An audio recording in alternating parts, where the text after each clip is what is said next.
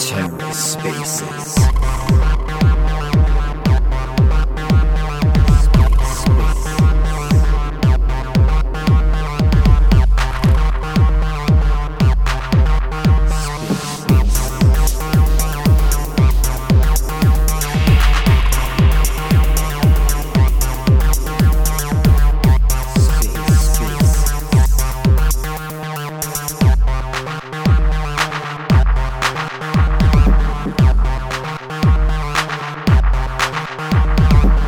Hello and welcome to The Ether. Today is Saturday, April 30th, 2022. Today on The Ether, part one of a two-part Cosmos Spaces Space hosted by Tricky, talking about liquid staking with Quicksilver Zone and other Cosmos validators. Let's take a listen. Reese, what's up? Hey, how's it going? How you doing? Doing good, man. Been a good day. A lot of programming. Efficient stuff. Having fun. Just jamming away, eh? Got some more people finding their way in here. Let's let some more peeps get in. We'll get people up on the stage. What's up, Jacob? Not too much. Well, I mean, really, actually, quite a bit. This Prop 69 stuff is, what can I say? It's not necessary to destabilize this incredibly, incredibly important chain in Cosmos by inventing the stipulation that those who vote no with veto must also exit the chain. So Notional has now vetoed 69, and we will not exit. We will continue to work for improvements to the Cosmos Hub and for the Cosmos Hub to lead IBC innovation. That's our platform, and that's what we're up to on the Cosmos Hub front. Yeah, man. This the Prop 69 stuff's got people their gears going. It's been pretty interesting. You know, at first it just seemed like a simple prop, like, oh, Cosmos, cool, but there's a lot more to it than meets the eye at first. Yeah, so I mean, with Cosmos, we're just a simple no. Okay, so we make governance decisions internally. We don't weight them, although apparently that's something we can now do with the new code. So basically we just, debate internally what our position is, and we landed at a no because we do run a lot of Cosmos chains, and unfortunately the claims that Billy from the ICF made around especially CW and performance, kind of saying that it's just like any other module. That's, in our opinion anyway, it's not true. Cosmosm has a very significant performance impact. And today I realized it may actually be responsible for a set of peer-to-peer network issues that we've been observing for months and couldn't really figure out.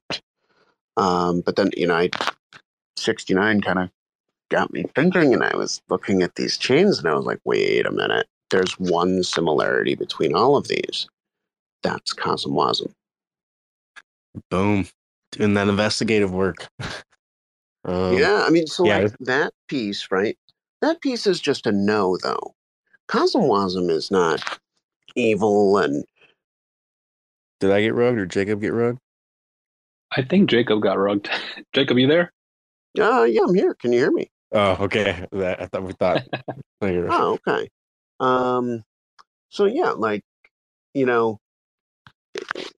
Cosmosm was just a simple no, and that was on technical matters. In fact, it could probably be improved in ways that could lead to it being fine on the hub, although we're likely to try and promote a constitution over the next couple of weeks that actually would put scope limitations on the hub, and that would rule out Cosmosm. That way, the hub can really focus on IBC innovation. That's what I'd like to see developed there. It's also, like where I'd like to see ICF resources pointed, and even the engineering resources of groups that validate the hub. Like I'd also like to see them working on IBC. We recently at Notional began to contribute to the IBC Go code base, and it's been awesome. Jacob, I do have a question before we get into the Quicksilver side of things. What if, Yeah, sure. So we see no with veto, and then it's you will exit the network if passed. Let's assume that a rogue actor for another proposal decided to put in every single section, yes, no, no with veto, abstain, something that had to happen provided one of those things passed. Because it's like with this, no with veto, you would exit the network if passed. You could put that on yes, no, and abstain as well. And that would basically mean that everyone is willing to exit the network. So is that something that could happen in the future? It's like, should we only pass governance proposals provided the yes? It's like just that side of things. No, that's a really, really good question. And the answer will take a minute. I'll walk you through it. So currently, the majority of proposals are either signaling or spend proposals, which are very simple. You're on the craft economy team, so you probably know that the governance module has now been refactored, and you can pass a governance proposal for any SDK message now. So like guys, for example, the community pool could delegate to a validator now. That's changed. And not only that, but like anything. You can do anything now. Any message that's valid on the chain, you can have a vote for it. And I guess you can't really code enforce a user action. I think that's one of the many reasons why I've now gone and I've voted no with veto on 69, because like there's nothing in the code that says I need to exit. I just like on tech alone, it's just a plain no and like not really a big deal. Then I kept reading that no with veto, and then I looked at one of my own recent proposals and I was like, wait, mine is accurate. This is inaccurate. That's when I changed the vote. Does that help you, Reese?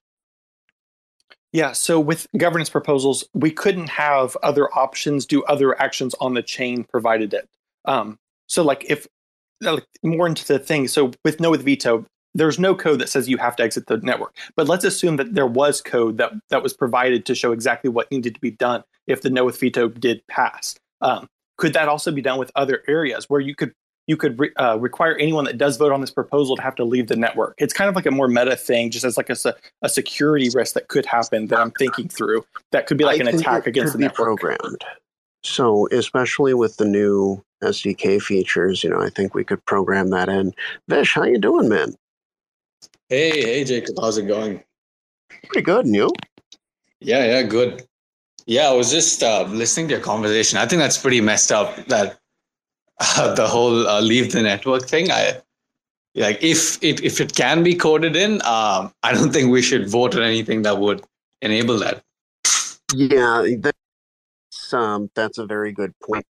I can tell you the history of that. So, like, basically, the whole leave the network thing was there.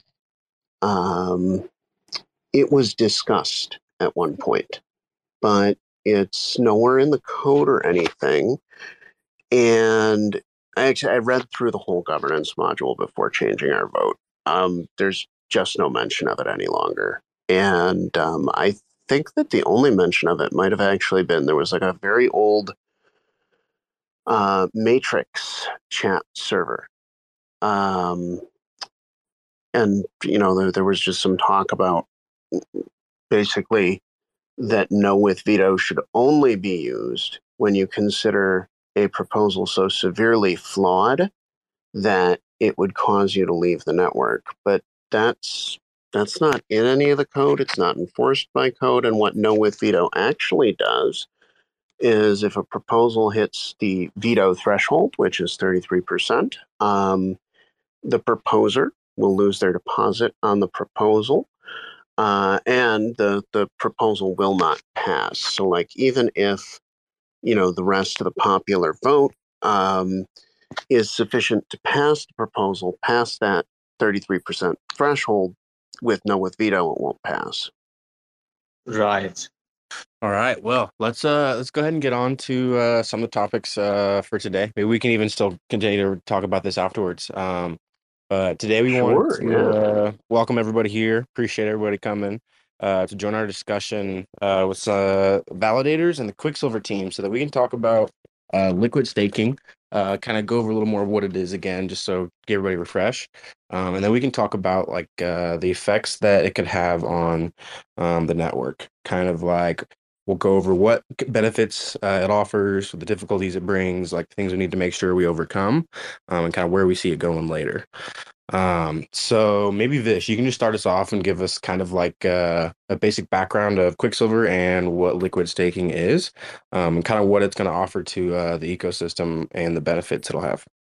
Yeah. And for those of you who heard me last week, sorry if this gets repetitive, but just to make it brief, liquid staking essentially is having a liquid representation of a staked asset, which you can use in DeFi, right, essentially. And so I guess that is liquid staking as a concept. And Quicksilver actually initially started with the Berlin Hackathon, where Joe Bowman, our CEO, developed one of the first implementations of liquid staking on Cosmos. But obviously there was no IBC, there was no real market for anything for that matter on Cosmos, so couldn't be made into a product per se. And then fast forward like 2021, things were coming up like interchain accounts. We heard Zaki was working on the liquidity staking module, and then this seemed viable again. So we were a team at Chorus One. I personally was involved in like liquid staking research and design, which Chorus One was pretty heavily involved with. And we decided, hey, I think this is the time to spin off and build this off. So yeah, that's sort of the story where we were like, we got together and built Quicksilver. In terms of like the benefits Quicksilver brings, I think liquid staking as a whole is pretty much a prerequisite in the Cosmos ecosystem, or really any proof of stake chain for DeFi to emerge in any meaningful way. Because I think the fundamental problem with proof of stake is that it requires you to lock up a large part of your supply, and especially with most Cosmos SDK chains, the max slashable value is only around 5%. So really, like, you could use that 95% for a lot more, and that promise of a lot more is what Quicksilver hopes to unlock. Yeah, it gets fascinating, doesn't it? Because, like, if you have a product like Quicksilver, which maybe I'll even, how about, if it's cool with you, Vish, I'll explain how I think Quicksilver works to the audience. You correct me if I get anything wrong, okay? Yeah, let's do it. Yeah. Cool. So, like, the way that I understand it working is that basically the Quicksilver zone, we use interchain accounts to manage a pool of stake on behalf of a group of users. And so once that's in, you then have the ability, you get this secondary asset. You guys are calling them Q assets, right? Yep. Yeah. So you get these Q assets, and that is movable, but the chain remains secured by the slashability of the stake. This is where it gets like a little weird.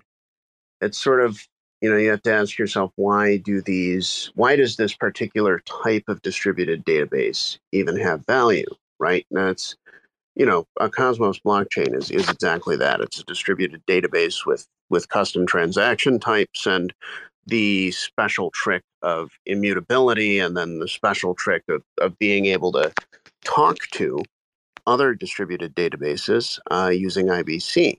So once you have these Q assets, it's my understanding that, yeah, you could use them to participate in DeFi and the like. Now, I think the controversial piece about Quicksilver, which, mind you, I find the way that Quicksilver does this to be very transparent and not a problem. But heard some discussion from Sonny that he's sort of opposed to the socialization of a slash. So guys, I just walked through that, like the security model of a Cosmos chain. Uh, you know, basically it relies on the fact that your funds are actually at stake. You can lose money if your validator tries to cheat the network. And this, contributes to the overall security. In the Quicksilver model, and Vish, correct me if I'm wrong, I'm correct that it's the pool that gets slashed, right?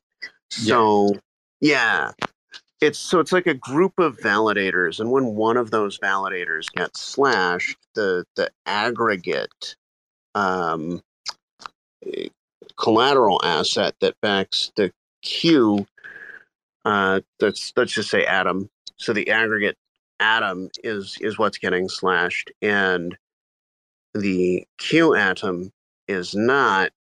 And anybody here who follows my Twitter has seen I've had recent adventures and like playing with these liquid staking systems. I even made a mistake kind of analyzing the way that Crescent's liquid staking works. So yeah, did I get it about right, man? Yeah. I think you definitely like got the basics right. And with regards to like socialization of risk, right? If like that's something we want to discuss. I think socialization of rewards and risk is across the entire validator set is pretty much the best way to maintain fungibility, or as far as we're aware of. And in terms of like the security element of it, so one thing I personally think that the max 5% staking amount is, so if you think about what disincentivizes a validator to misbehave, you could argue in some ways that it is slashing, but there are other elements to it, right? There's reputation, there's the fact that you simply cannot misbehave because of a decentralized enough validator set. So I think for us right now, we have a slapstick solution to security, which is participation rewards, right? We would commit a certain amount of inflation for users to make performant and decentralized validator choices. And how this enables security is that, hey, in a competitive in a competitive validator environment, if one validator has some downtime or gets slashed, they would lose a substantial amount of participation rewards. They'd be at the bottom of our UI. And in some ways, I think this is a greater punishment or a greater disincentive than that 0.1% slash, right? Which many might not even notice. So again, but I believe any incentive-based solution is not permanent, right? And there are a few permanent solutions that have gone around, actually, even on Cosmos Spaces last week, about like possibly having like automated, like an algorithm which tracks performance and decentralization and auto delegates across. Now that's an option. I mean, there will be numerous governance issues with that, which we'd have to solve for. But I think that once the participation reward system starts outrunning its life, so to say, the Quicksilver community will work towards a more permanent security solution. And I think a lot of these security solutions will now start appearing on the liquid staking layer instead of the original consensus layer, which I think is an interesting development. Yeah, so I really like that about the Quicksilver design. It's external to the chain itself, and that's I think that's going to be really beneficial. If we look at like the Crescent design, it's not really able. I feel like there are risks, and when I initially analyzed those risks, I didn't get the critique quite right, but I still feel that this Quicksilver design, for example, if it were implemented on a foreign chain, the only thing that it really adds to in terms of risk, and I'll say this as a validator, is that I'll get slashed when somebody else does. and I feel like the accountability is a little bit less atomic. Have you ever thought about breaking up the groups of validators, like so that it's not across the entire set, so that, like, for example, the Bare Metal Alliance could create, a group of validators and then have their that's why you said across the entire across the entire validator set, because it there'd be a changes fungibility. fungibility. Yeah. Then there would be a bare metal Just Q talk atom myself through that. or someone else Q atom. Yeah, that would be tough from a UX perspective, wouldn't it? Yeah, that would just be a lot of assets. Getting liquidity for them would be quite a challenge. Yeah, but like Jacob, what do you think about like the incentive mechanism that we have in place to punish validators that do get slashed? Do you think? I don't know. What do you think about it? I don't know about it. Could you tell me about it a little bit, please? Yeah. So essentially, like the participation reward system. So a percentage of our inflation will be dedicated to rewarding users who make decentralized and performant validator choices, right? So technically, if in like the competitive validator environment we are now, if like there is a case of downtime or if there is some actual slashing that a validator happens to go through, then their participation rewards would tank substantially. So the APR users would receive by delegating to them would reduce, and that would obviously lead to users redelegating a potentially large amount. And this validator would be placed at the bottom of the UI. So is this how I see it? I think this is in many ways a greater disincentive than the 0.1% slashing for downtime or the 5% slashing for double signing, for example. So I think this is what we used to keep. But I should say that okay, let's talk downtime slashes for just a second. Did you know that Osmosis doesn't have them? Oh, really? Oh, I wasn't aware of that. Okay, so Osmosis doesn't have them, and I'll kind of like walk you through why. Okay, basically, Sonny and Dave felt that, I do agree with this position, that like actually a downtime situation has no clear malice to it whatsoever. You just stopped signing, and the key thing to do to protect the chain in that situation is to just remove the validator from consensus.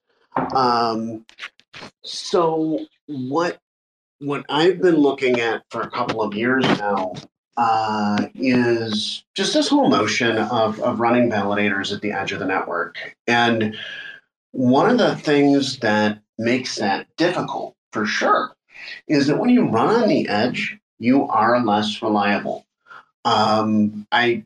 We've managed at Notional to get our systems up to around 4 nines, on average, which is great, right? That actually means we have data center level performance, but even more secure than what we do, because we, I'd say in terms of equipment, around, I guess, $100,000 in the past year. So it wasn't cheap, and we're not really. I wouldn't want anybody to think that, we can have Notional set up at home. We have a room that's half full of servers at this point. We have 3 very fast internet lines and a custom-built router that balances traffic, right? Interestingly, though, we're not in a commercial data center. It is just, a small office building. So, and also when you look at budgets for this sort of stuff, I mean, 100,000 really isn't all that bad. A lot of validators spend that much on cloud services in a year alone. So anyhow, when it comes to ranking validators on reliability, this is where it gets tricky because there are flavors. For example, on Osmosis, if you use a slow computer to run your validator, then you will contribute to a long delay that happens around our midnight. I'm in Vietnam, so +7 GMT, called the APOC time. Okay. Now that downtime is really bad. And validators should be encouraged to use better equipment, because what it results in is a period of time when you can't transact on osmosis at all.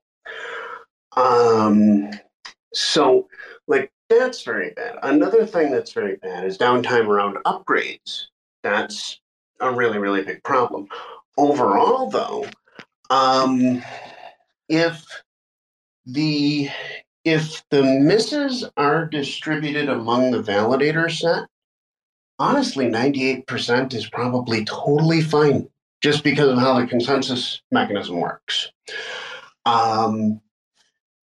And so I guess what I would say is that I would not have the user interface emphasize only node stability, because I think that over the next couple of years, we'll build more decentralized, more distributed, more performant networks actually by staying out of the cloud entirely. I also see the economics shifting such that, for example, I validated from a 4G module, one of those little USB guys. I did it just to test it, right? I have validated the Cosmos hub, the mainnet, on a Raspberry Pi. Same thing. I did it just to test it. It didn't actually work great for a couple of hours, and then I got a little angry. And basically, like, when we do this stuff at Notional, what we do, we tell our delegators before doing it. So, like with the hub, right? I wanted to test that out. I definitely contacted, our Cosmos Hub delegators, and I said, "Hey guys, I want to try something, but it's mildly stupid, but we would learn a lot from doing it." They encouraged me to do it, so I did. Indeed, we learned a ton about like resource constrained operation by doing that. So I guess really repetitive downtime, especially when it happens at the same time as other nodes, that's an indicator of a problem. However, let's say there's a validator, they're hitting 98.5% of blocks. The performance of their machine is very good, but their network conditions are such that they're only hitting 98.5. I actually do not think there's a consequence to the network for that. I don't view it as a risk. And I know that that's kind of why, like, Osmosis does not have that downtime slash. We also didn't put a downtime slash in dig either. And, same reasoning, right? Basically allow people to have more flexible setups. And if we compare the double sign always malicious. Except for Joe's. Joe Abbey had a double, poor guy. He had a double sign and it was non-malicious during a software upgrade. Yeah, I mostly agree with you there with downtime slashing. But yeah, I guess with regards to a Quicksilver participation rewards design, we just be using, or at least we're in the process of finalizing it, but we will be using the rewards that the validators contribute to the pool as a measure of performance, and sort of compare that against their voting power. So I guess if Osmosis doesn't have downtime slash, then QOsmo wouldn't have that either. Yeah, and I guess the other, I would just say that when you're thinking about stuff like UI prioritization of validators, it might even be you might want to be looking for, okay, are they not on AWS? But then we get into one more hairy issue. And friends, compatriots, nobody will really discuss this because okay, I'm going to discuss it. I have a couple of other times. Sentry nodes, okay? We do not generally use them at Notional. And the reason that we do not generally use them, well, there are a couple. Okay. When we run a validator on site at our office, that is going through a router. And it's not, genuinely exposed to the internet, except for only its peer-to-peer port. And even that is, we custom built our router. It is not a normal router, let's say. So we feel that that's sufficiently safe. And then even in addition to that, if we ever felt that something was going on there, our router is what's called a multipath router. We're able to just change immediately where the validator nodes exit to the internet. Now, how did I get it started? Where was I? Just launched into the router, was talking peer-to-peer networks, and Sentry nodes. Yes, the great controversy. Okay. You can't tell where a validator is using software if they're using Sentry nodes. You could find the majority of notionals validators, like even know what data center they're in, because in general, we don't use Sentry nodes.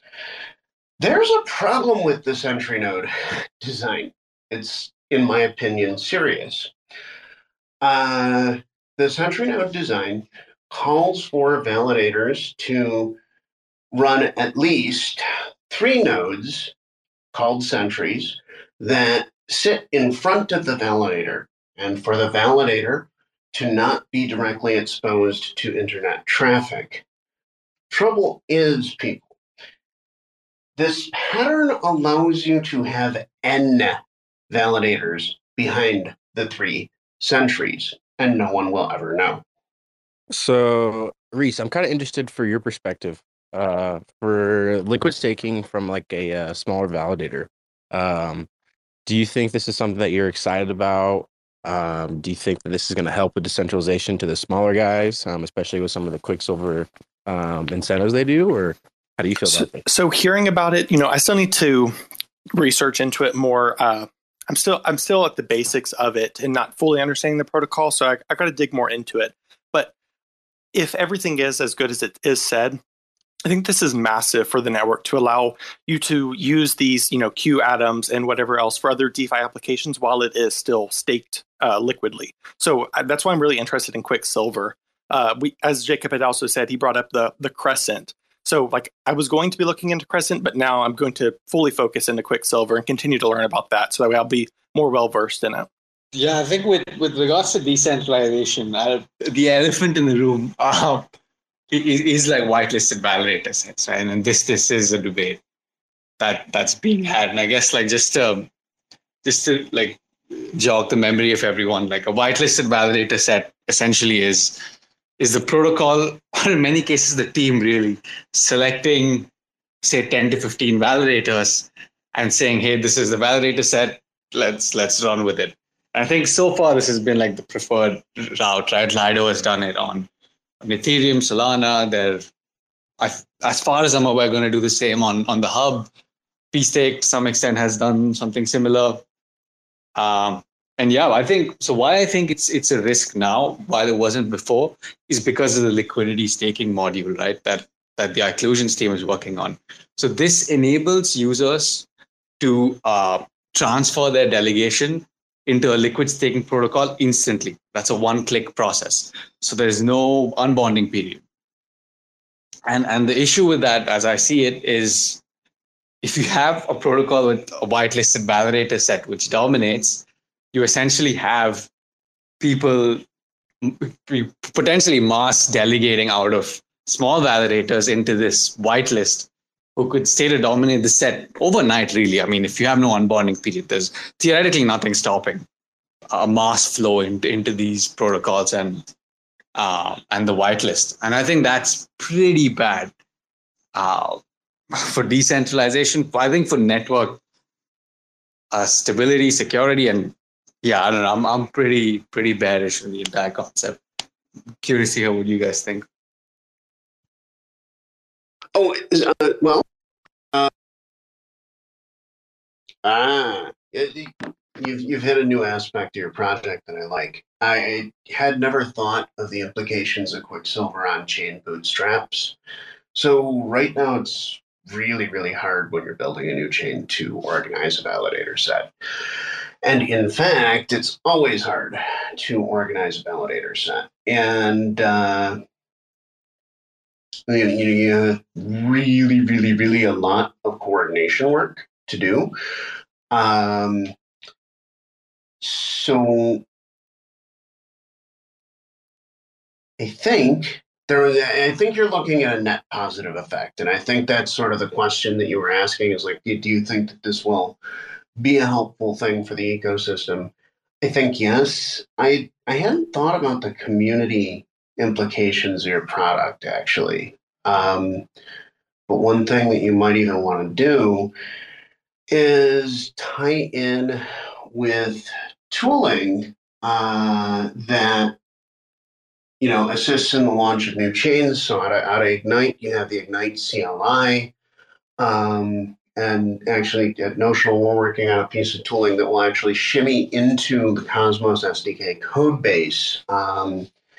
And is really, it's in fact, it is a fork of the Ignite CLI that is designed and maintained to be used from the very latest point of the Cosmos SDK, because what we found when we built a craft economy was that integration testing wasn't really being done between the SDK and IBC.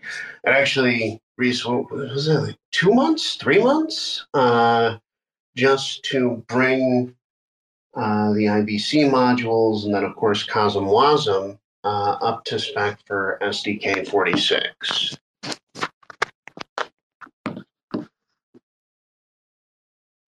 Right. No, that's interesting. I guess the tooling front of things. So, like, if for example, right, when creating a chain with either of these scaffolding tools, you were able to like pull in validators from Quicksilver. This would streamline it. It's hard, especially for people who are newer to the ecosystem. But I guess doesn't shared security sort of have the same offering of the validator set? Yes, but you lose your independence. So shared security allows you to organize against an existing validator set. And there are advantages to this. Like in the Quicksilver case, for example, I think it's probably an ideal shared security app for the hub because, one of the key features of Quicksilver itself is, hey, we're going to make atoms liquid. But if you're, I don't know, maybe you're building a blockchain-based discussion forum, or you're building some other sort of like infrastructure application like Akash, you really want your own validator set. It might be interesting to look at the integration of Quicksilver. Would this work? I guess you would still do the same GenTXs, establish connections to Quicksilver, and then Quicksilver manages the staking pool. That's interesting stuff. With our own validators, you mean? Like a validator set that we bootstrap? No, not your validator set. No. The chain would have its own validator set. But then Quicksilver could be the primary mechanism by which stake is balanced over the set. Right. And I can't say for certain if that's a good thing, but I can say that it's definitely interesting. It's just one of the things kind of caught my mind here.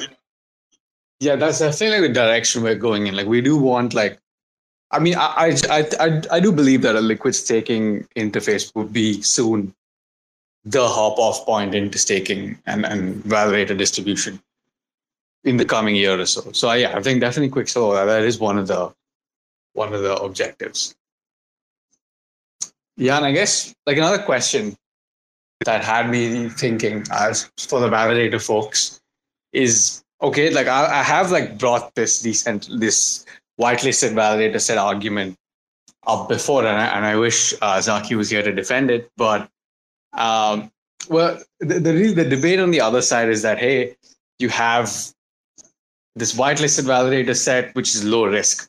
If you have a pool that's slashable against everyone, it significantly increases risk. And decentralization, you lose decentralization would be a cost, but you can make up for it with security. So I guess like my question to validators is like, how much does security scale with stake?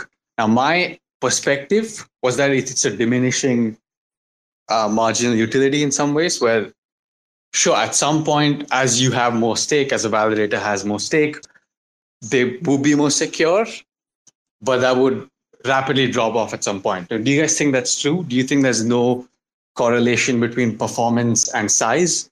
What are you guys feeling about that? Performance and size of delegation, or? Yeah, delegation. You know what? I don't think that correlation is all that huge, actually. Because it's funny because Cosmos is this it's huge financially, right? I think we may have hit $100 billion in value secured across Cosmos networks. So we might have drawn down a little bit recently because all the prices are in the dumps, but like Cosmos is enormous. The flip side of this, Cosmos is a baby, right? And so one of the implications of Cosmos being a baby here is that right now, I think that the most used blockchain in Cosmos is Evmos. And guys, if you're looking for a reason to be bullish or bearish on Evmos, go look at the transaction count. Oh my God, I'm bullish as hell. It has had 2.5 million transactions since coming back. And like, yeah, likely a bunch of those are automated, like trading bots or whatever. Doesn't matter. The reality is, like, that chain is receiving enormous usage.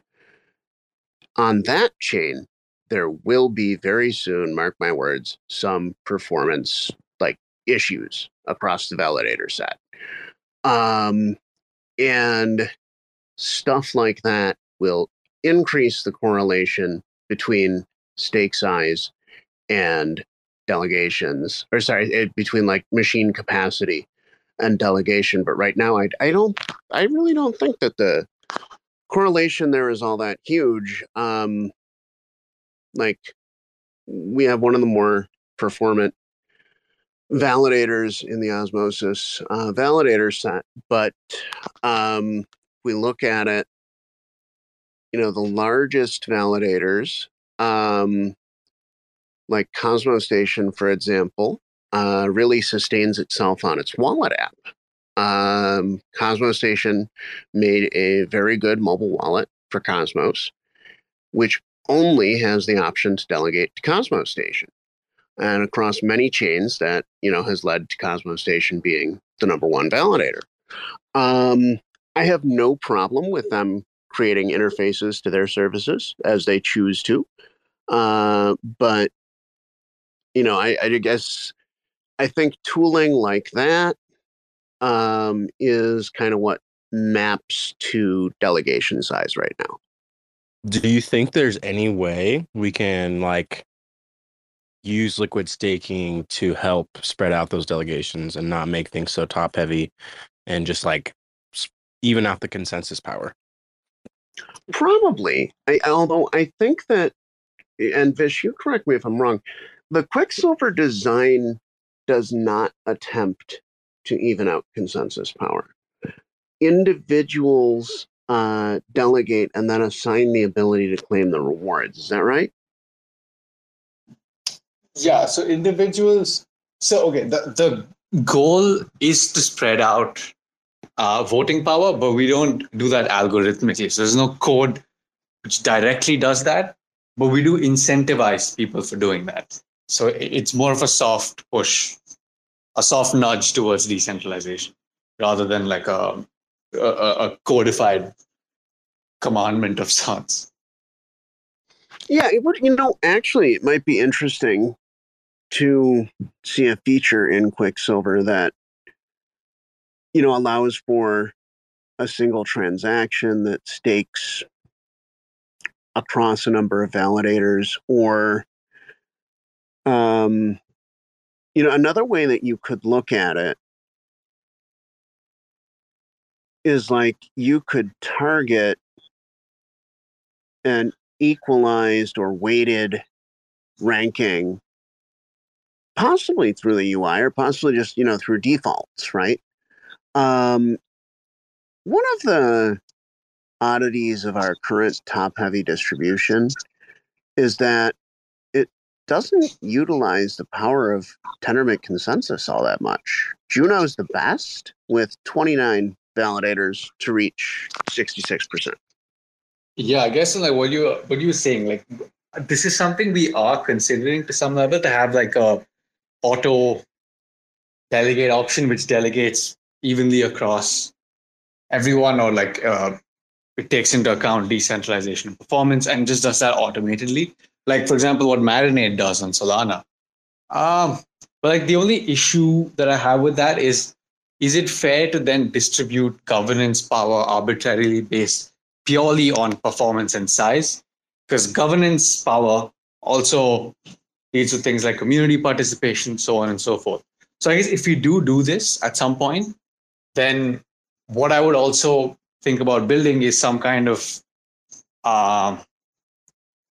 like a protocol political system tied in with our governance by proxy model, where all delegations, where you probably have to like assign like your governance, like who you choose to vote for.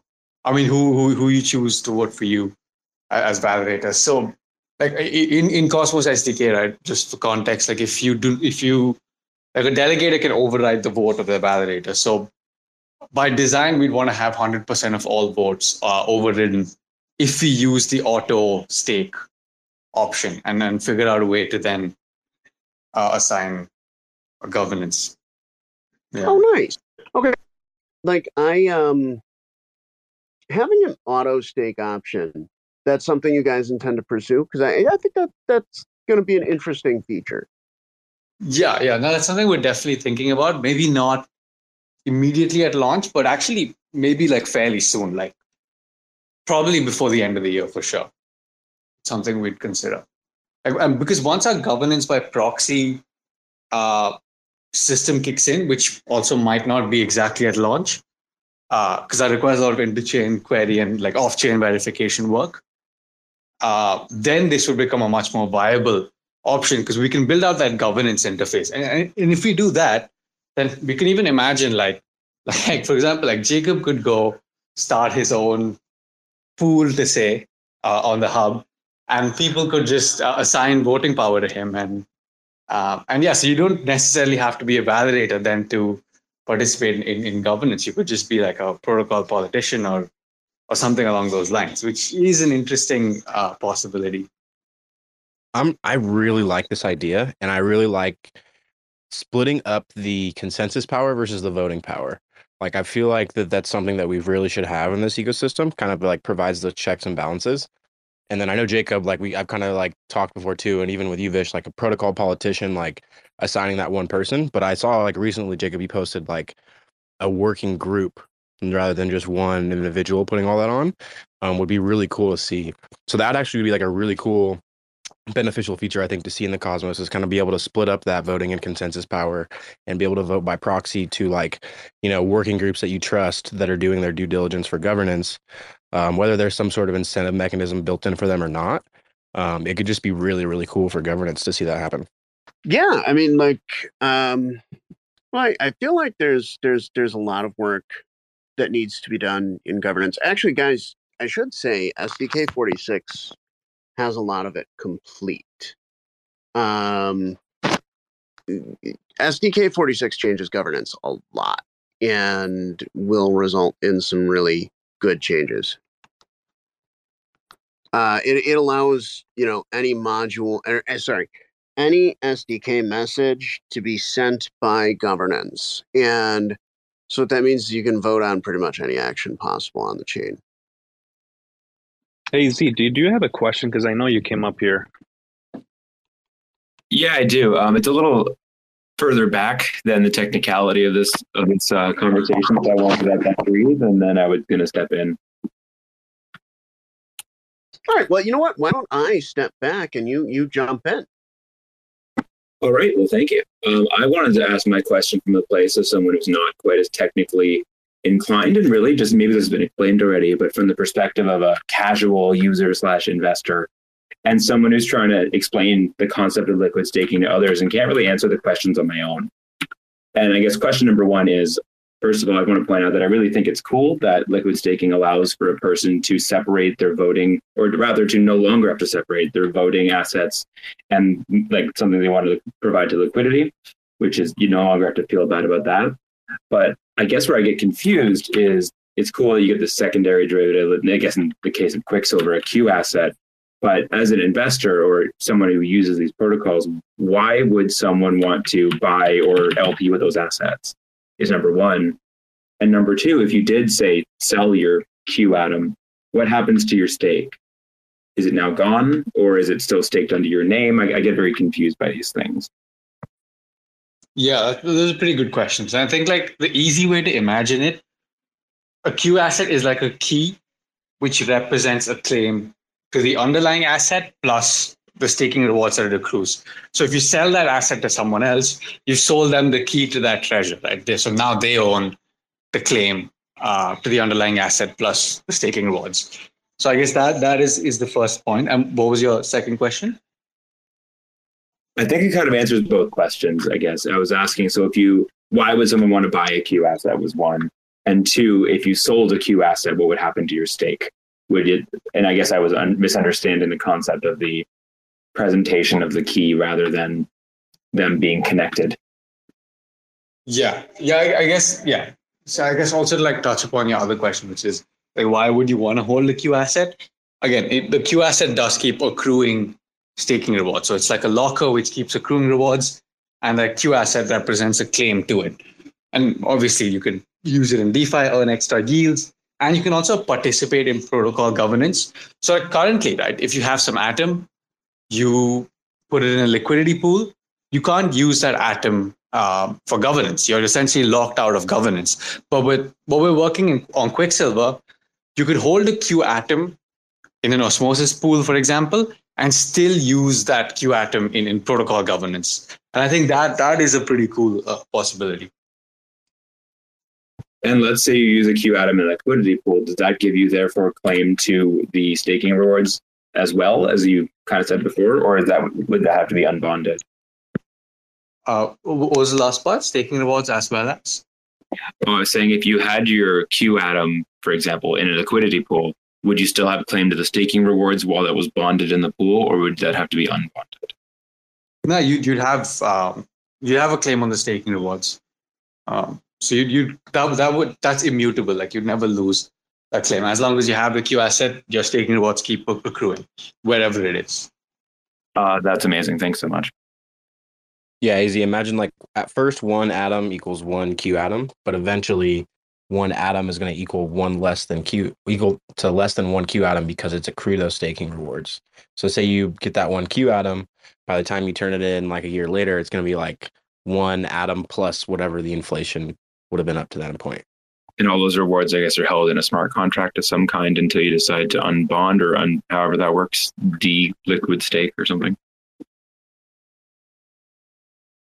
So from like what Vish said, yeah, so it just sounds like all those atom are still staked and it's spread out and through the Quicksilver network, like through delegating through all the different validators wherever it's gone.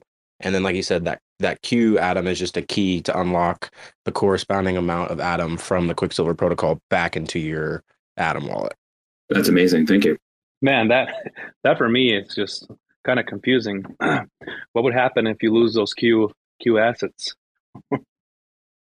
Yeah, Oh, if my you God. lose your Q atoms, that's you're in trouble. Just like if you lose your atoms, I guess. Right. Yep. To finally round out my understanding, though, the concept of liquid staking, unlike with, say, like superfluid, which is obviously the reverse, but it's done through a protocol of some kind. It's not like you could just stake into Kepler and be like, I want to liquid stake this. Yeah, I mean, if Kepler does provide like an integration, that would be pretty awesome.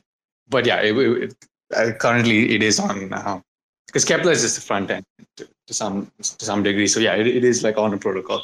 I guess the other difference with Superfluid is that Superfluid doesn't have this like system of where you have a key that you can use around in different places. But with the Q asset, sure, it's slightly more complicated because you have to deal with this other asset in your wallet, but you can use it for a lot more, and there's a lot more to be built. That's really, really cool. And just before I step down, I just want to say, I tell everyone, Vish, thanks so much for coming up here. It means a lot to all of us when founders come and answer questions like this. It makes it really just sells the Cosmos ecosystem to the rest of us. Yeah, anytime. I love being on the Cosmos Spaces show. I think it's pretty good. Yeah, it's awesome what you guys are doing. Thanks, AZ.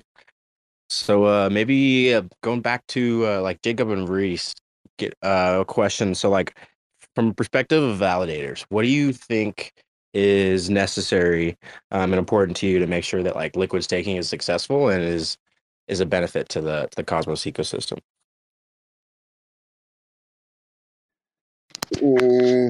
Could you repeat that real quick? Yeah, no worries. So like what is important to you from the perspective of a validator to make sure that liquid staking is successful throughout the Cosmos ecosystem? Now I like the Quicksilver solution.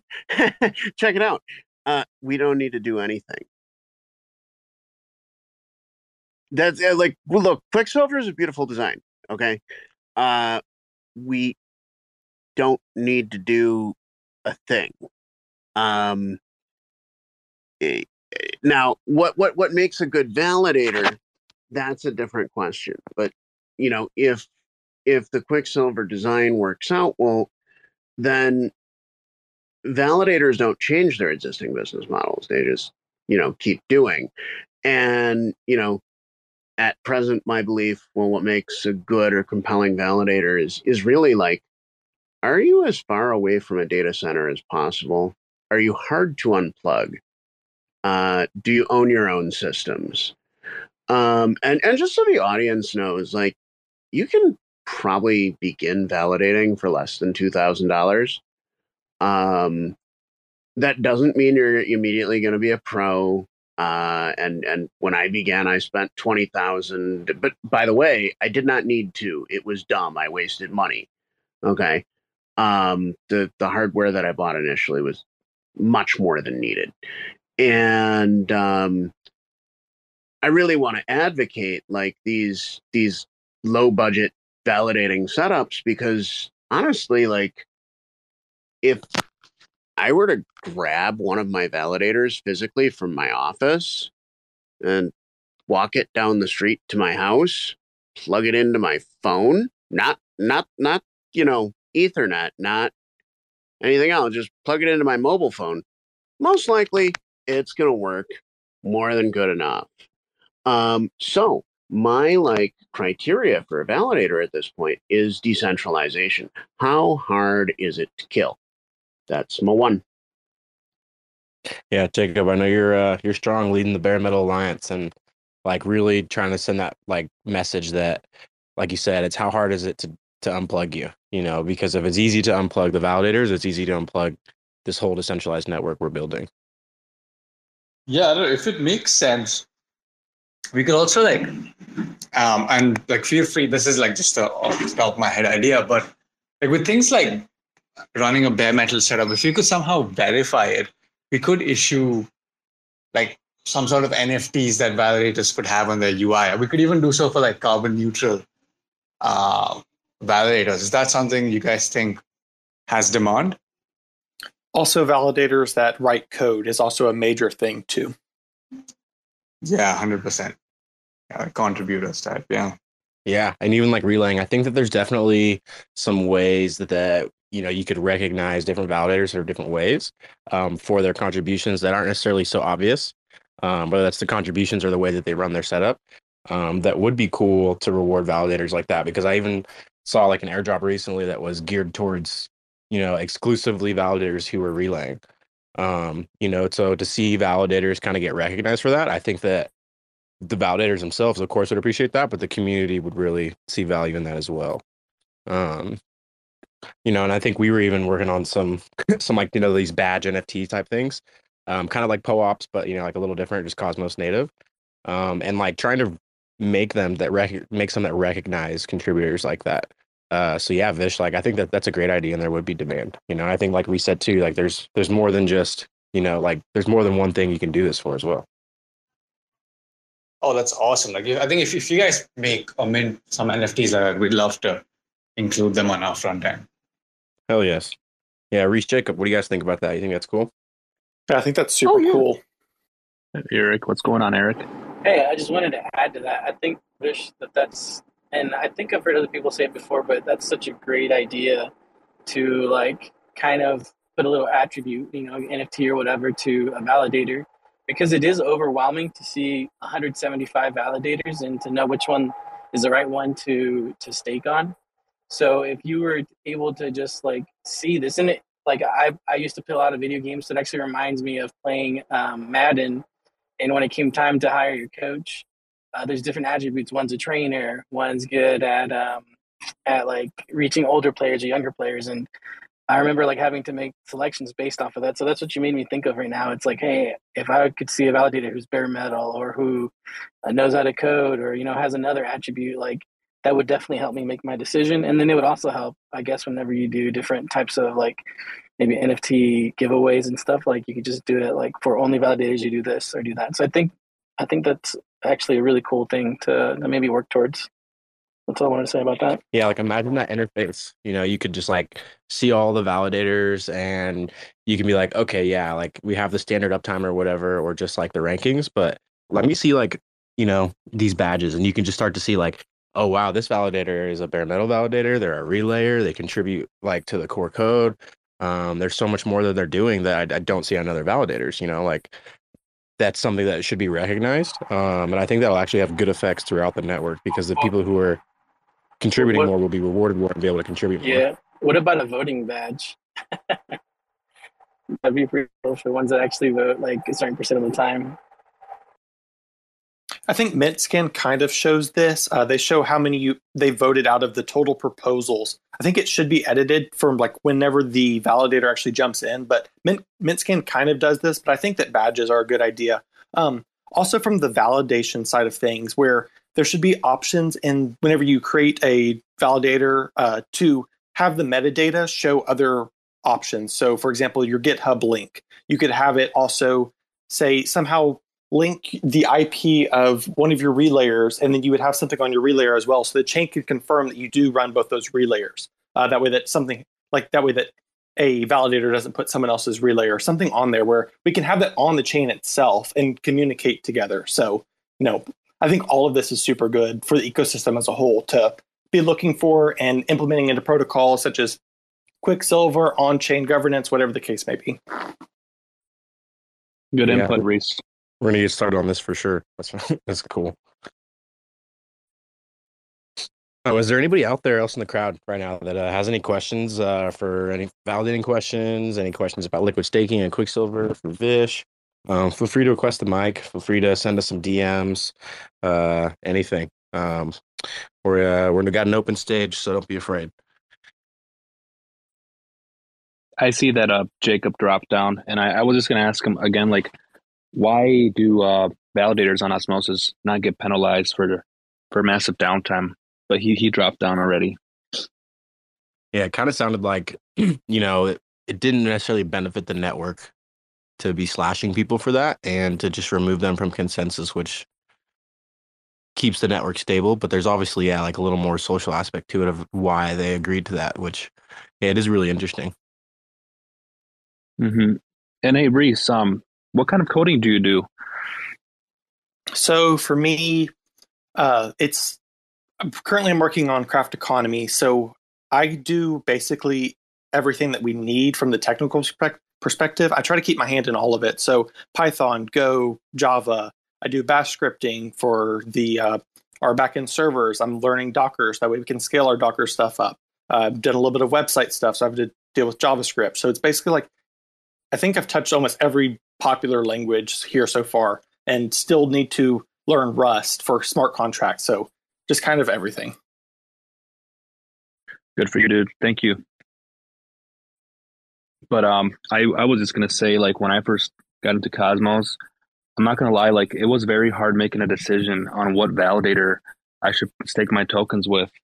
And I think there just needs to be just somewhere where people can just go to, like, newbies. Like, I don't even know, man. Maybe like some sort of Twitter profile where people can go directly and find out what validators are doing what. You know, for newbies, I always get this question: "Hey guys, like, you guys been here for a while. What validator should I pick?" And you basically have to just explain to them that, you know, it takes a lot of time to do this type of research, but there has to be a better way to do this in the future. Yeah, because there's also a tendency, like, for people who just enter to pick, like, the ones that you see first, which are like the big ones. And that further exacerbates the problem. Yes, absolutely. And not only that, but like like I said, when I was new, I definitely put my tokens to a validator that said 0% commission and / protection, just because I was a newbie, right? And that's probably not the best thing to do. But yeah, we got an open stage up here. Feel free to request to speak. We're not going to bite. And Vish, where are you at right now in the world? I know you do a lot of traveling, dude. Yes, I'm currently still in India. I will be heading over to Prague soon for the Blockquake conference. Then I'll be in Europe for some time before heading off to Medellin for Cosmos. Nice, beautiful, Medellin. Hopefully we'll see you there, Vish. Yeah, no, looking forward to meet you guys. Yeah. All right, we got a Dexter connecting coming on stage. We'll get to Dexter here in a sec, but might be stuck in the connecting spinning circle. The circle of death. Yep. Yeah. Been having It's a like lot the of connection Xbox Ring of issues. Death when you're a kid. No. It's still going too. Yeah. So while we let them load in, Vish, maybe like you can explain your vision of like how you see liquid staking evolving in the Cosmos ecosystem and beyond. Yeah, that's a pretty good question. And a slightly hard one to answer because liquid staking in Cosmos is really just about to come. And I think the ideal, or like where I see it going, will be it would be another layer of sorts, right? So things like what kind of validators to display, how to incentivize or disincentivize validators. All of these choices will now be made on the liquid staking layer. So that is where I see liquid staking going with regards to like the structure of the ecosystem and then the political spread in the ecosystem, right? And I think that's why like governance of liquid staking protocols is super important. And it's important that the governance token is also spread across the entire ecosystem and not concentrated with one chain or holders of or stakers of assets of one chain or just be an external thing, right? Like be an external governance token or like a DAO outside of the Cosmos ecosystem. So I think that's one area of development that I see in the ecosystem.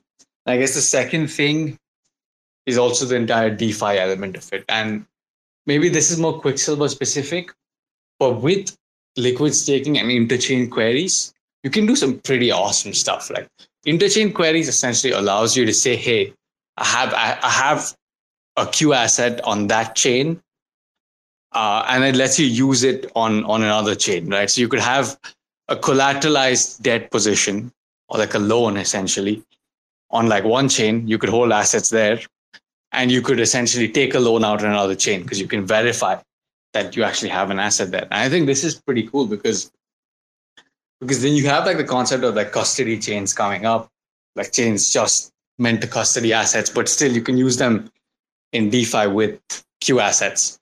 And I think like this is a pretty cool development, but that me saying that interchain queries is quite complicated. Like it's never been implemented yet. Quicksilver will be the first zone to implement it. So there will be like some figuring out to do in terms of how we build these things and like how we can make it like simple for the users to use. And yeah, that would be a challenge, but some super cool stuff is possible with that. Yeah, that's awesome. I think that, like you said, it's still just the beginning. We haven't even really started, so there's still so much to come. And then we did have a question that came out from the crowd. We kind of did talk about this a little bit earlier, but I think this is like a really good question because it's something that maybe some people don't realize. They're curious about what we think about the influence of the wallet and staking UIs for the effect on top-heavy validator sets. Like, do we think that the way that they're displaying things in Kepler and Disperse and all these different services has an effect on the spread of delegations? Like when they see the list, they just quickly delegate to the top. How do you guys feel about that? Anybody up here? Vish, you want to go? But I can go after you. Yeah. So I guess like one like opinion I have on that, I think it starts having a significant impact when it comes to outside of the top 15, 20 validators, perhaps. Because like when I was doing this on Mintscan the other day, I was just going and looking at like the top 10 validators and like seeing where the stake comes from. You have these like massive accounts, right? Like 5 million Atom, 2 million Atom, 3 million Atom. And it's clear that these guys have done their due diligence. They've made their choices based on other factors, right? So maybe these delegations will not move much if the interface changes. But I think outside of that top 20, where retail delegations really start having an influence, I think UI makes like quite a big impact on that. Yeah, dude. Like I was saying earlier, when I first joined, and I started using Kepler, like for real, it's just because you see a whole bunch of tokens delegated to this validator in the 1 through 10 spots, you feel more safer putting your tokens there. And I don't think it's made for people to fully understand what's happening there.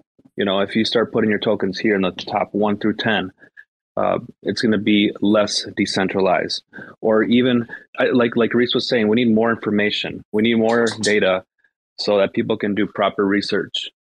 Yeah, and you kind of got to think, like like the Atom Hub, for example, when you have 150, 175, validators to scroll through, at some point, like we all know, like attention span, like people are only going to scroll so far and look so far. And so, the way that it is designed a little bit, it is just harder, like Vish said, for some of the retail investors to make their way to the lower part of the set, because there are some really good validators down there, but it's just they aren't like as accessible, you could say, for users. And we all know how UX and UI is just so important. So it is something that, I think wallets could do to help. Like I think the OmniFlix interface kind of randomizes the validator list when you go onto their interface. But kind of like Vish said, some of the validators just still have such big backings, and really big investors that are sticking with those validators that probably won't move them too far, but it could have a really good effect on the rest of the set. I feel like we also need like a metric that tells you how much centralization is from the top validators from 1 through 30, like how heavy it is, like just some sort of metric, like with green and red bar. Like I could show you a good example. I know there's an interface that another chain uses, and when I find it, I'll screenshot it and share it here on the top of the space. Yeah, I just noticed. I'm sorry, Tricky. I just noticed that on the Galaxy Chain.zone, that new one, I don't know much about the chain, so do your own research there. But I saw Jay Abbey as a delegator, and then I went today and I looked at it again, and he wasn't at the top. And I was like, what's going on here? And then I actually looked, and it looks like every time you refresh the page, they're randomized as far as what validator is shown on their interface, which is awesome. And then they also have a little green number next to their amount of stake, which shows you how much percent they have of the voting power. So I could see how that could help on Atom.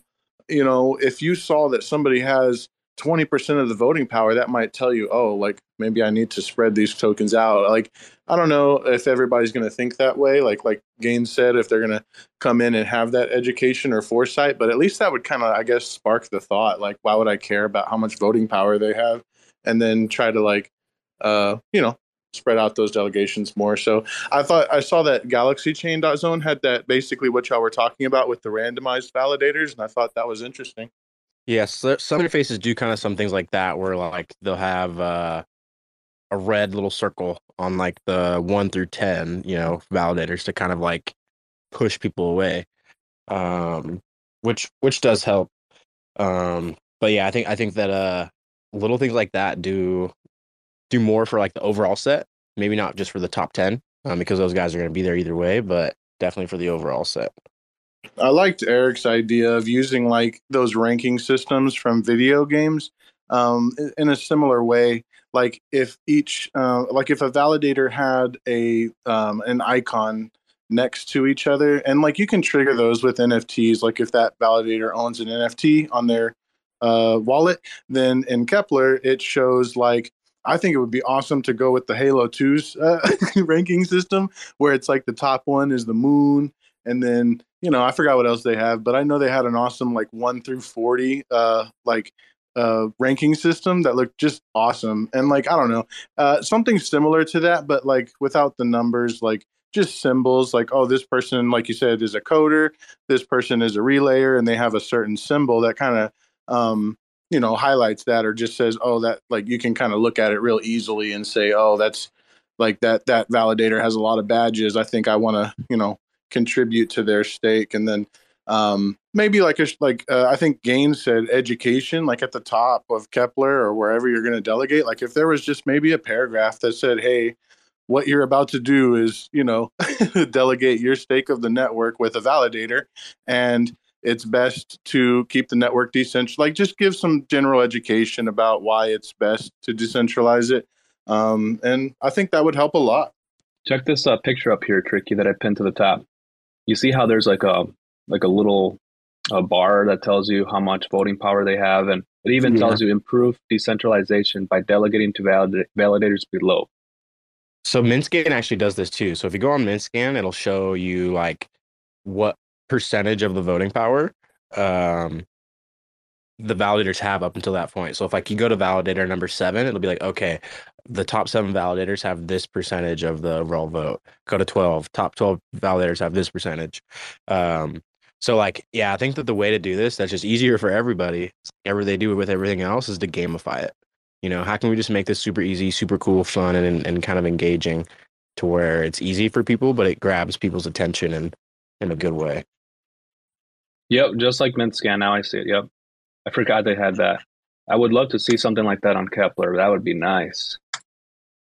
Yeah, Kepler's just got so much going on, like priorities, but yeah, I think that Kepler is all about UX and UI. So I do see eventually them hearing that people want those kind of things, and I think that they'll do that because I think they've already heard kind of how people want them to randomize their validator list.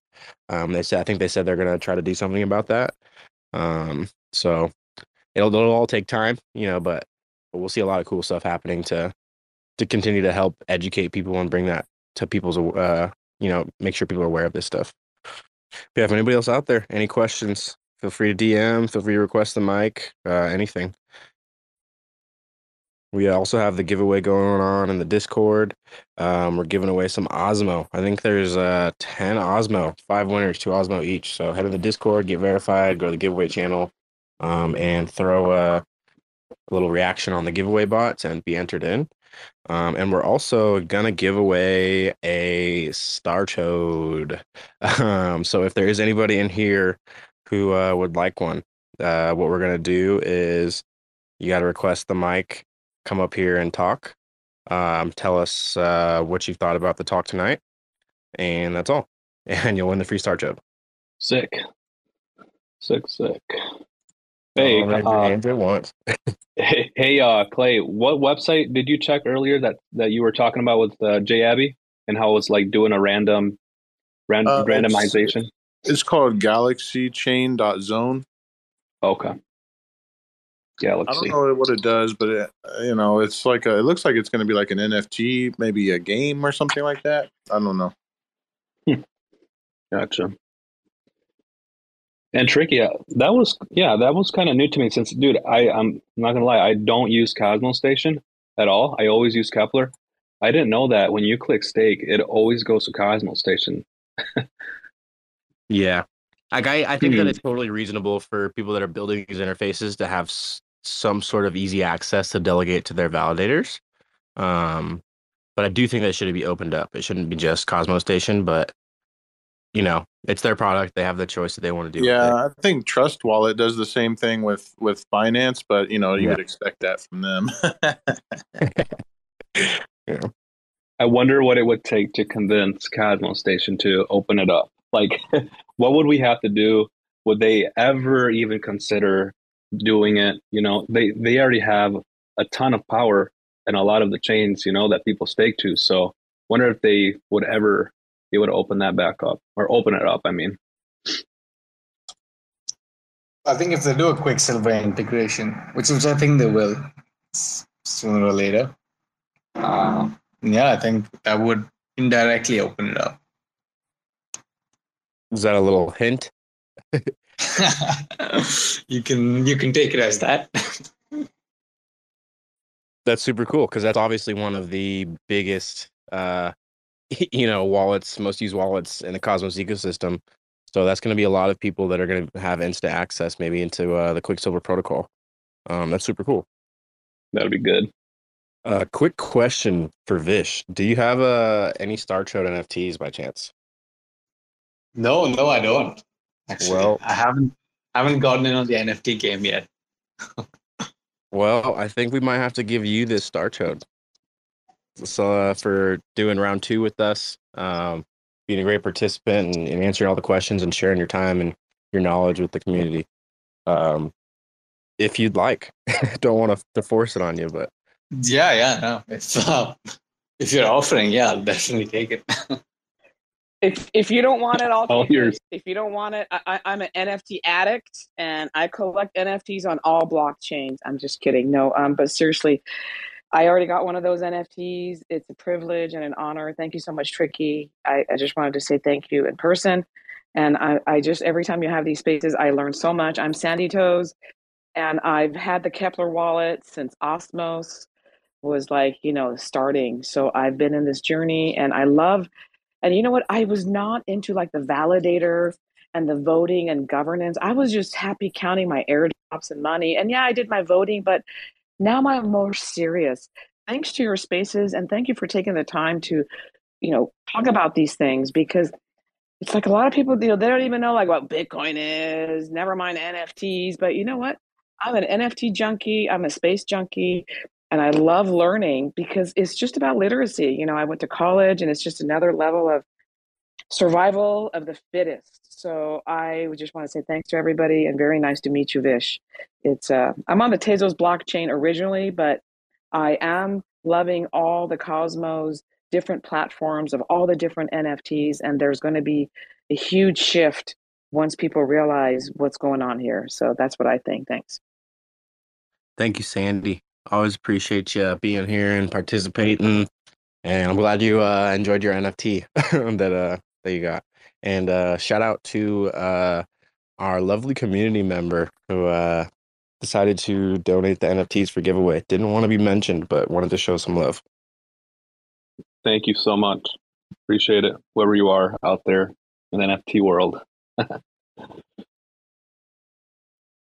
So Sandy, I guess since you're up here, if you don't mind, when you got into the Cosmos ecosystem and started staking your tokens, how did you pick a validator? Was it tough for you? What would you like to see improved? Well, honestly, I didn't know a lot. I would look at them. I looked at the percentages, and I knew never to pick somebody that had 0%.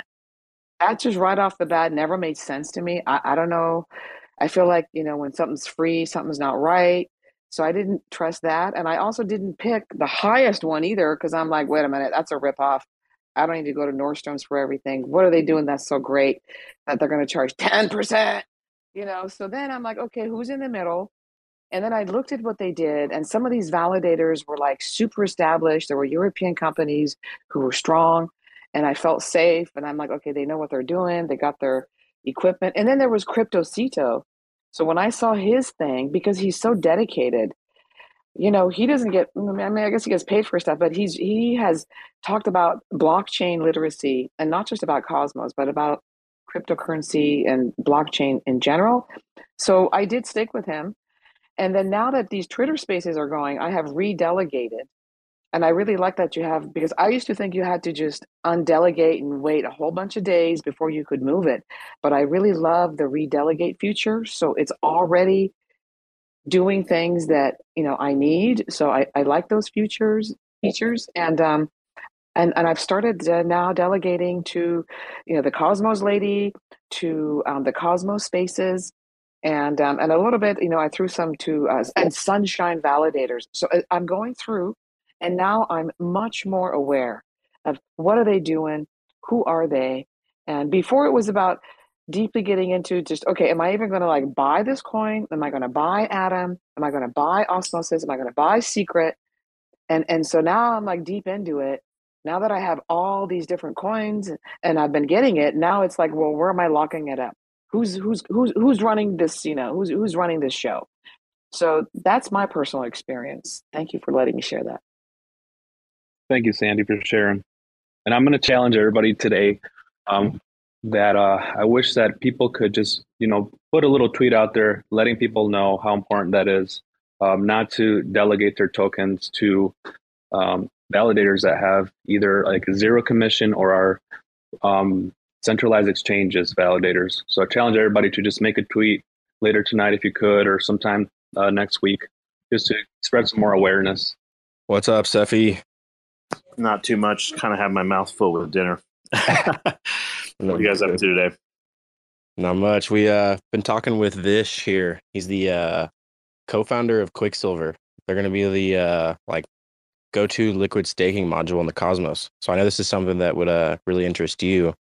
Kind of free up all your staked assets to be in DeFi, use as leverage. So they're going to kind of have like the same thing, but instead of like a B atom, it's going to be Q atom. And then they're going to be able to do that for all Cosmos native SDK chains, which includes Terra, if we get to that point. So it's going to be basically able to do a bunch of liquid staked assets without having, and it'll be like a liquid stake DEX essentially too. Like all the coins on it will be paired with liquid stake tokens. How does it work?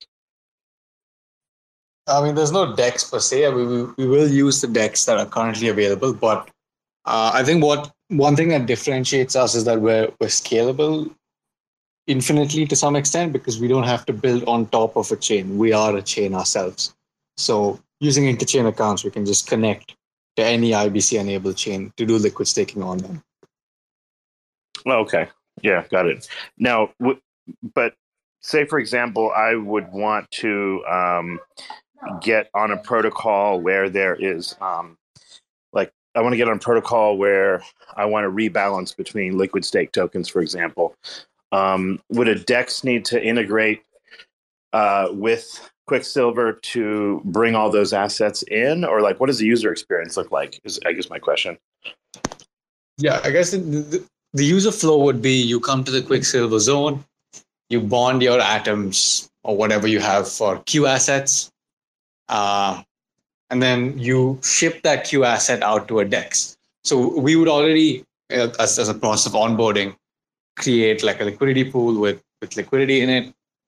So you can just ship your asset there and earn rewards on it. Or you could send it to a lending protocol like Anchor. You could send it to Kava, Comdex for synthetics. Really up to you. You can just hold it. And doing all of this, you'll be able to still participate in protocol governance. Very cool. Now, is this such that, let's say I have Atom right now. Is there a delegation process that you could, if you're already staked, so what do you do with your stake? The assets are already staked right now, I guess is my question. Yeah, so we're integrating the liquidity staking module that Zaki, the Acclusions team, is working on.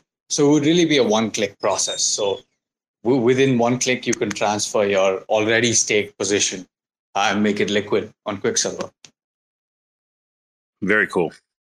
So Vish, how long after we have like Q Atom, will we be able to use it in lending protocols like Anchor or Kava? I'd assume relatively soon, maybe a matter of like a month or more, because I mean the only dependency there is that an asset needs to have enough liquidity for it to be considered good collateral. So it just depends on how fast we get that liquidity. It could be less than a month even. So yeah, we're working on pretty short time frames there. Yeah, that's super exciting. Like it'd be nice to be able to use our Cosmos assets that we have staked, particularly for like managing loan to value on those platforms, because sometimes you're interested in having some dip buying potential or managing loan to value ratio or something like that, and you have your assets that are staked, and now you're just sort of stuck, and it can be kind of frustrating. So I think it's a real solution to a problem on Cosmos to be able to have this platform. So yeah, bravo. Hopefully everything works out great. So just kind of like going back to the user process again, like one more time. So when they do go and enter the Quicksilver protocol and have their assets liquid staked, they select a validator that they're going to want those assets liquid staked to at the moment. Is it going to kind of be like a whole new process of like go through the list again, or will it say like, hey, do you want to keep them staked with your current validator, or do you want to change? Yeah, so if you have pre-existing delegations, you could keep it with. So how we're thinking about the UI, the pre-existing delegations would be like these selectable boxes. So you can select it and bring it onto Quicksilver. And when it's on Quicksilver, you can then choose your validators there. So yeah, or you could just keep them too, which means you just don't have to. So on the back end, it would be a redelegate function if you already have staked assets. But obviously on the front end, it would be much simpler, right? Where you just bring in your stake and you can choose to choose validators, or you can just forget about it and stay as it is. But that would affect obviously your participation rewards if it's like one big validator. So you might want to take a look at that before you just stake. Vish, I have one other question. I don't know the technical details, but my understanding is that like comprehensive or full IBC implementation on Terra was not available quite yet. I'm not sure what is actually left to be done. But are there any sort of details that prevent us from sort of using Quicksilver assets when they become available on Terra, or is there like some technical stuff that has to be worked out first? So as it stands right now, IBC is in most levels fully enabled on Terra. What is not enabled yet is interchain accounts, which is something we need. But if Terra follows the regular Cosmos SDK upgrade pattern, which they have so far, at least as far as I know, then interchain accounts will be enabled. And I also, I might have seen like Do-Kwon put out a tweet about how good interchain accounts is. So I'd assume that it is on the pipeline for them to follow through with that upgrade. Okay, but it's that upgrade's not necessarily, is it needed to bring Quicksilver assets over, or is that not really necessary right now? Yeah, actually, that's a good point. To bring Quicksilver assets over, we can do it right now. There's no upgrade required. But to onboard Terra, the interchain accounts would be required. Okay, I see. Cool. Yeah, I think it's just gonna be exciting to be able to do that, because I think the hesitation that, well, for me, the hesitation I have about buying any asset actually is whether or not that asset can be used intrinsically as collateral. So I think it brings a tremendous amount of value to any of the Cosmos-based assets when they can be used as collateral at a moment's notice. So I think it's going to lead to more people buying all sorts of Cosmos assets, especially when their utility immediately increases as a result of what Quicksilver is doing from a collateral perspective. Very exciting stuff. Because I'd also like to see Vish. I'm not sure if you've looked at Nebula Protocol yet on Terra, but the Nebula Protocol is a fantastic place for liquid staked assets. It basically allows, I don't know what the best comparison is, but it's basically a rebalancer protocol, and allows you to kind of invest in like almost an ETF style package of assets. But my favorite thing to do with that is going to be, when it fully opens, is the ability to use liquid staked assets specifically, because that way, if there's any trading or price difference between assets, you can get that benefit as a trader. But then simultaneously, while your assets are sitting there, they're liquid staked and they're sort of growing in value over time as well. So it's just a cool, like liquid staked assets, I just think represent a very cool use of proof of stake assets in general. Yeah, that's something we've been thinking about too, like building like a QIBC token, like a token which is collateralized by all other liquid state IBC assets. But yeah, that's in the pipeline. And I guess like another cool prospect about lending, what I'm excited about, and I think someone mentioned it here last week, is like self-paying loans. Because Q assets constantly accrue value in terms of staking rewards. So you could have like loans that just pay themselves over time. Yeah, I think you're referring to something like Alchemix, or what's built on Terra now, which is called Kinetic Money, that they just are starting out with that. And there's not very many assets yet. Actually, there's almost nothing. But yeah, that's started a little bit on Terra at least. I don't know that it's any kind of self-repaying platform is available in Cosmos otherwise yet. So it'd be awesome to have that as well. Yeah, I think these Terra integrations are definitely pretty cool for us to look more into. I think it's an awesome ecosystem going there. Yeah, Sevi, what's cool is like, say Terra does integrate this, or just no matter what chain it is, instead of it just being that BA asset where you're not necessarily gaining much yield, the asset goes up in value because it's accruing those staking rewards like at the same time, and you can still participate in governance. So like you said, the utility is like tripling, almost by doing this. Yeah, it just makes assets just more attractive to hold, right? Like, maybe you were debating whether you should hold them or not, but now, hey, if I can use that asset as a cross-chain asset, I can use it as like I said, just emergency LTV management, like on days like this when the market's crashing. You're going to feel more comfortable buying things outside of, say, just Luna, because that's the only thing, or the few tokens that you can use as collateral. And even if I wanted to move my Atom right now, which is staked, and I wanted to be able to manage LTV, I can't, because like it's stuck there, right?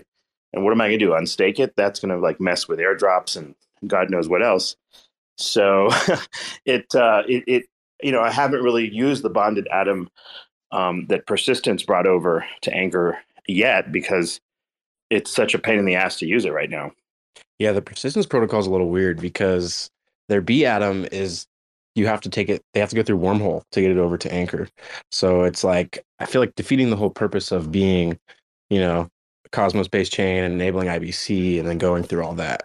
And eventually, I think right now, like they took away the gas fees, but it's going to come back, so. I've stopped looking at him. I got done with them. I stopped looking at him. I'm focusing on other stuff. That's it. I'm done. Yeah, and they have a whitelist of 7 validators.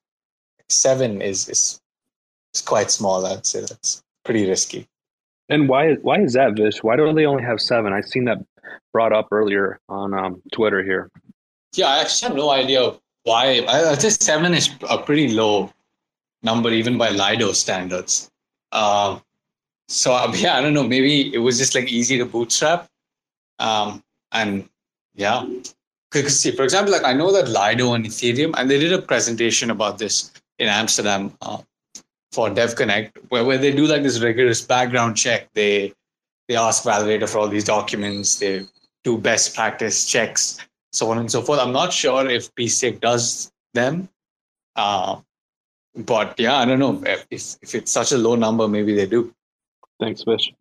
Thanks for checking out another episode of The Ether. That was part 1 of a 2-part IBC Gang Lounge Cosmos Spaces Space, hosted by Tricky, chatting about liquid staking with Quicksilver Zone and other Cosmos validators. Recorded on Saturday, April 30th, 2022. For TerraSpaces.org, I'm Finn. Thanks for listening. Itchy and grimy, staying alive when the virus took over and showed us how to die. First it started out with a little coughing fit. Next thing you know, getting fitted for a coffin. Shit, break out the Sunday best, breaking runaway sweats like a funhouse mirror, making fun of these pets. Are we done yet? Just 5 more minutes. Make the decision to pull the plug and let's get dinner. Winter spinning dizzy round a thinning circle. Hair trigger slipping, so much for keeping it surgical. Disintegrate that micro, finger on the Lysol. Kicking doors in but never find the right stall. The bark is worse than the bite, y'all dishonest. Liars lying about how big their lion is. Cage rattled, I gotta keep the flow hypnotic, so I stole this tiger shirt from Joe Exotic. The tiger should be here tomorrow. Meow.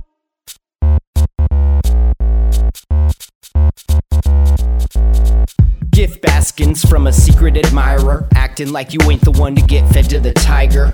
One false move, one little slip up, get your guts ripped up. Drunk off the stigma, funky with my pimp cup. The dude abides, missing a couple teeth, but that's by design. Friendly reminders to make better decisions, keeping that distance, preventing collisions. The business end of this beast is all teeth all week. We'll call you, so don't ever call me. Wrapped up in the lines, feeling kinda sorry. Switching it up from alarm to alarming. Whether or not it's balmy, laying by the palm trees. My favorite time, kicking it with the fall breeze. Living like the king of this redneck ghetto. Waiting for the day I get my Netflix special. Ladies and gentlemen, before you hear it on the news, I'm going to tell you myself. About an hour ago, we had an incident where one of the employees stuck their arm through the cage and a tiger tore her arm off. I can give you your money back, or I can give you a rain check. Why don't you come back at another date? What do you want me and Paul to do right now? Do your chores. Chores? Be safe. Okay, back to Do not stick your hands in any cages. All right.